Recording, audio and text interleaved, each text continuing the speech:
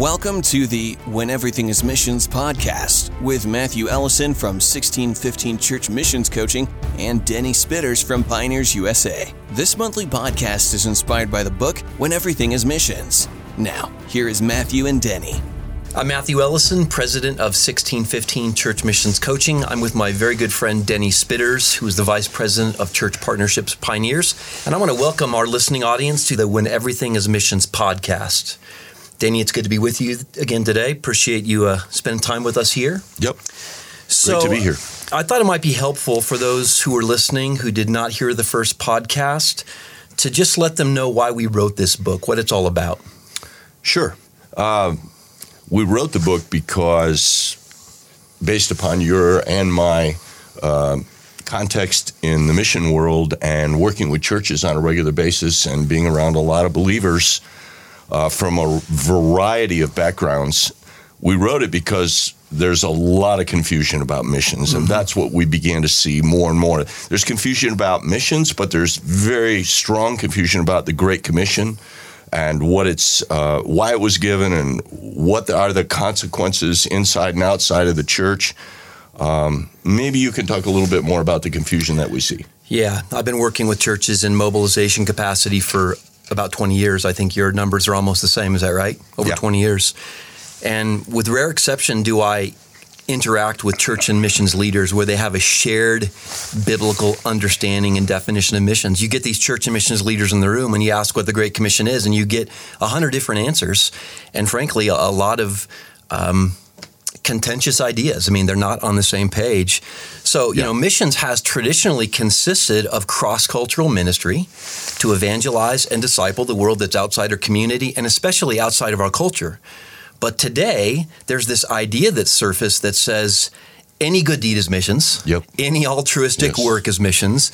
Just love someone, that's missions. If you're sincere about it, you're putting your heart into it, it's mission. Absolutely. Everything is missions. And so what's happened is there's this broadening definition, and it's led to a philosophy that says every follower of Christ is a missionary, and every single ministry done in Jesus' name is missions. I mean, come on, you've heard it, right, Denny? You're a missionary. Yeah. I'm a missionary. Oh, yeah. In fact, how many churches are there when you leave the auditorium or the sanctuary, the pastor says, you are now entering the missions field. Yep. So this book, When Everything is Missions, explores these ideas that everyone's a missionary, everything is missions, and they're pervasive, as we already said. They're popular ideas. And what we do in the book is we ask some key questions. Are these biblical ideas? Are they helpful? Yep. And I think most importantly, do they lead to more missions work being accomplished or less? Yeah. Right? No, that's really important. Look, when everyone is considered a missionary and every action is considered missions, then nothing is missions ultimately. And Stephen Neal said that some years back. I think what really happens is biblically we lose the focus of Matthew 28, go into the world and make disciples of all nations. And that's what begins to happen there is there are cultures, there are people groups, there are segments of the world that have no access to the gospel. And when these things are overlooked, ignored, and forgotten by our churches suffer because of that. And I would go beyond that and say our lives individually also suffer because of that. Our churches lose the life and vitality, and we do too, that comes from co-laboring with Jesus in the fulfillment of the Great Commission. Again, not just making disciples, but making disciples of all nations. Yeah, I think it's important. This is not just semantics. I mean, some listeners might go, what's the big deal here? What's the harm in calling everyone a missionary? But these are fundamental issues. Words have meaning. And when Jesus gave the Great Commission, he was conveying objective meaning and purpose. And we just can't pool our good ideas and say, well, this is missions, or, follow half-truths or assumptions that are based on, cultural trends right now. Right. He gave us a very clear mission, and the consequences are massive, they're severe. As you mentioned, Yes. people groups who are in spiritual darkness remain in spiritual darkness. That's the consequences of the confusion. And then, as you pointed out, and I just want to emphasize it, churches don't have life. Yeah. I believe some of the best joy available to God's people, to his church, this side of heaven comes when we suffer and sacrifice for the sake of the gospel. And so when everything is missions, we miss out on these things. Yes. So Denny, let's change gears just a little bit. The book's been in a pre-release mode over the last couple of months, and we've just started trade release now. We're pretty excited about some of the results. But what's happened so far, and what can we expect in the next few months? Yeah, we've seen some books go out initially, and obviously different people have read them and commented on them and given some feedback. It was really interesting. Our organization did kind of a Facebook lead on it, so to speak, and gave it away for a donation, that sort of an idea. And the kind of the feed that came back showed a lot of controversy about this topic, a tremendous amount. People saying, well, what are they talking about? Everybody's a missionary.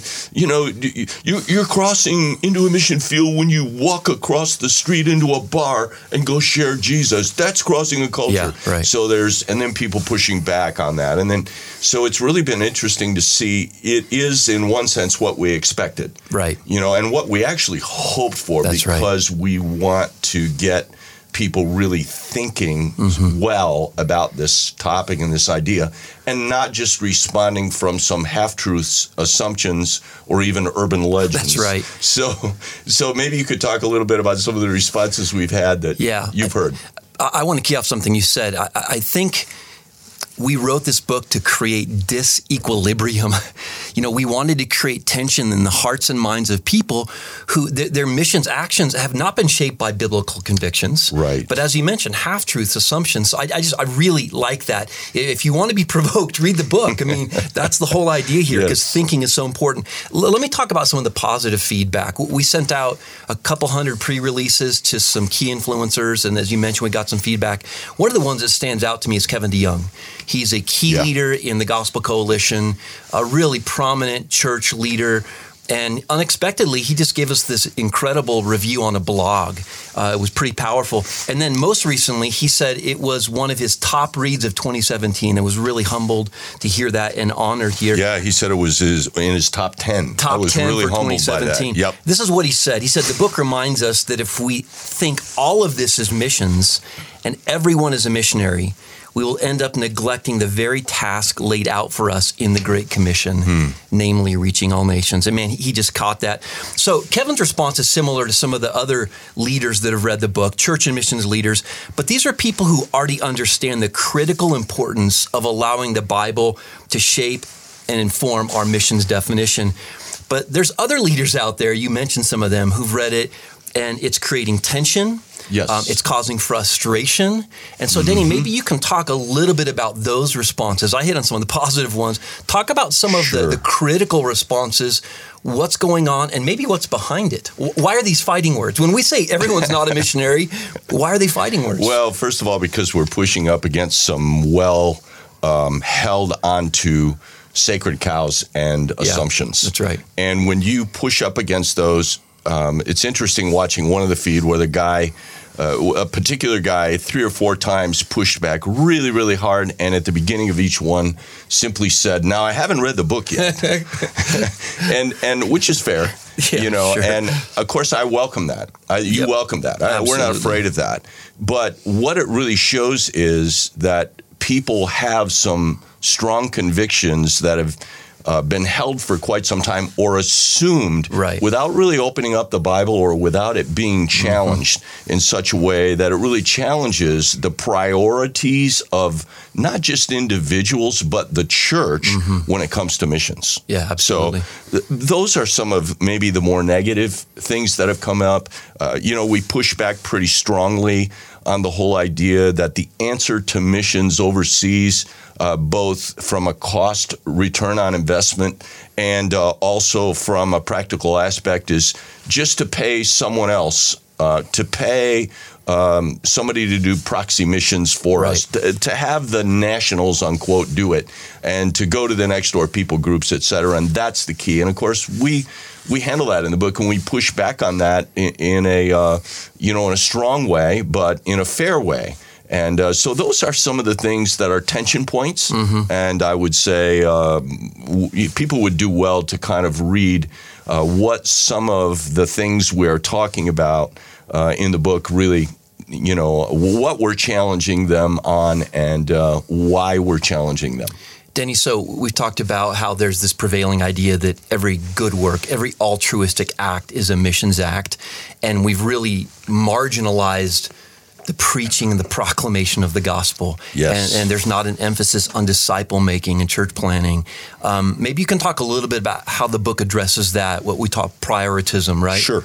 Yeah, the whole idea of prioritism. And really this has to do with a bigger concept of seeing the church in mission drift. Okay. Yeah. Okay. This whole idea, it was in the Bible even from Galatians 5, where Paul is he is really defending the gospel because the gospel was being redefined by adding circumcision to the gospel.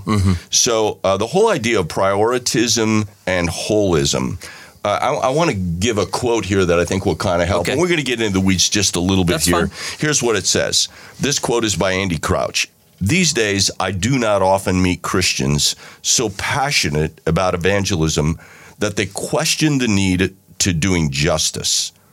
I am much more likely to meet Christians so passionate about doing justice that they question the need for evangelism. Yeah, that's right. That's pretty a stark statement. And I think what it does, those who advance evangelism as the priority in the mission of the church are now in a clear minority to those who among self-described evangelicals. And when we talk about prioritism versus holism, here's the general idea behind it. Okay. Prioritism sustains a time-honored distinction between the primary mission of the church and secondary supporting ministries, okay?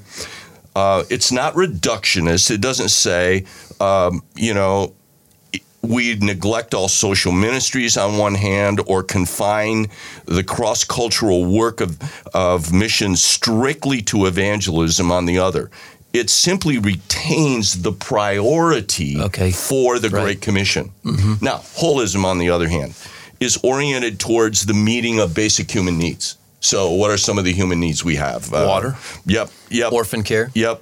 Including the need for God, but also the need for food, love, housing, clothes, all of these sort of things, and human dignity. It takes into account that people are made up of bodily, social, and spiritual needs. However, the other thing that's really important to understand is that there are differences between the two, and I'm going to outline them kind of simply here. Okay. Prioritism says evangelism is more important than other ancillary activities. Holism, however, says evangelism is equally important as other ancillary activities. Prioritism says the kingdom of God happens through conversion. Holism says the kingdom of God happens through political action. Prioritism says the gospel is that where Christ, it's all about what Christ has done for his church.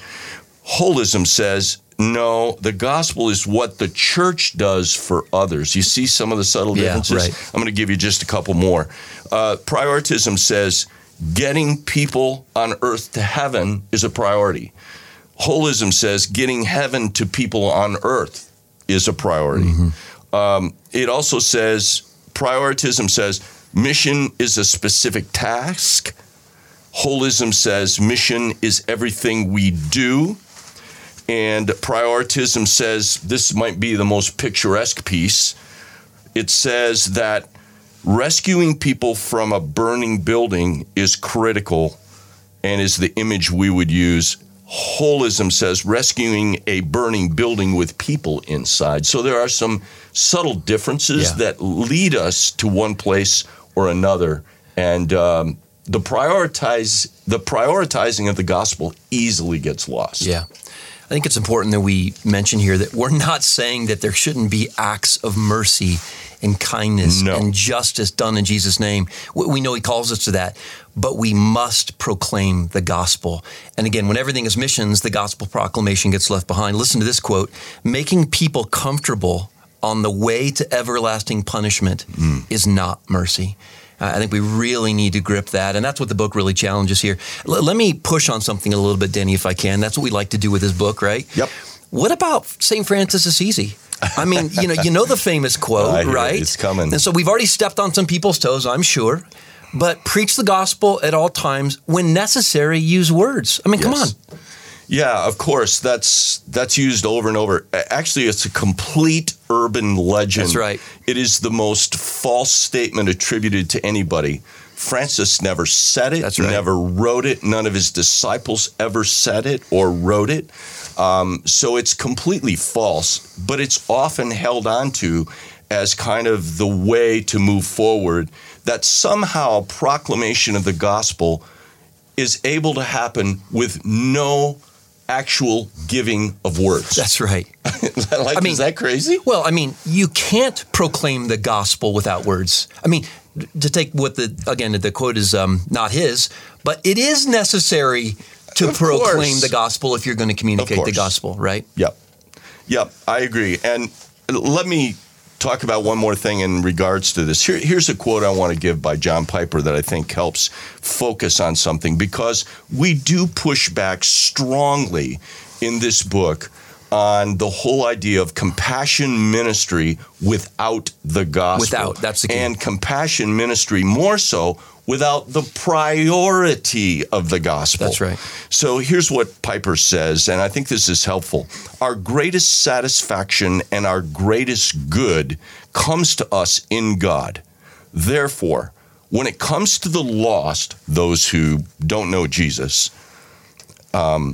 the best way to obey the great commandment, which is to love your neighbor as yourself. Right, which is the core of holism, is to implement the Great Commission. That's really good. That's really huge. If you're going to love your neighbor as yourself, the best way to do it is to obey the Great Commission. It is to make disciples, because what is the greatest need? Right. It's the soul. Well, the greatest need, how about the real question is, what's the greatest injustice? Yeah, that's right. That we would actually see happening today?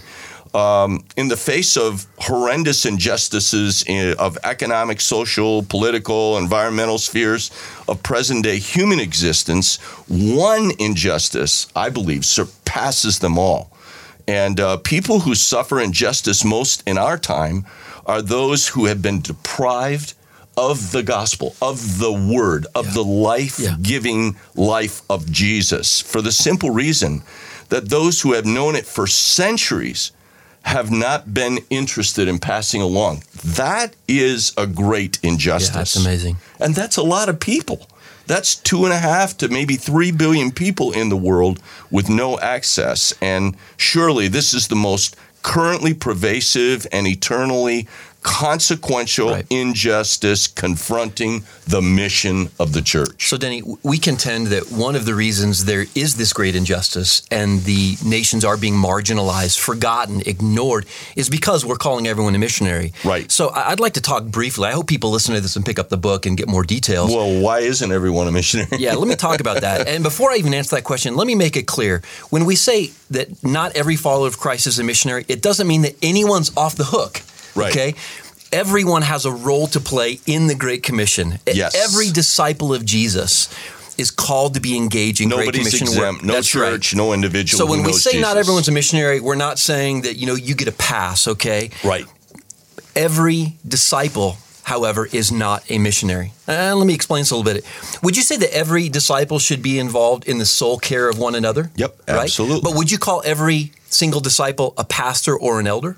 Is every follower of Christ a pastor? No. Of course not. So no more than every follower of Christ is a missionary. So let's talk about a missionary. A missionary is someone with a distinct biblical role. It is someone who is sent out into another culture with the gospel.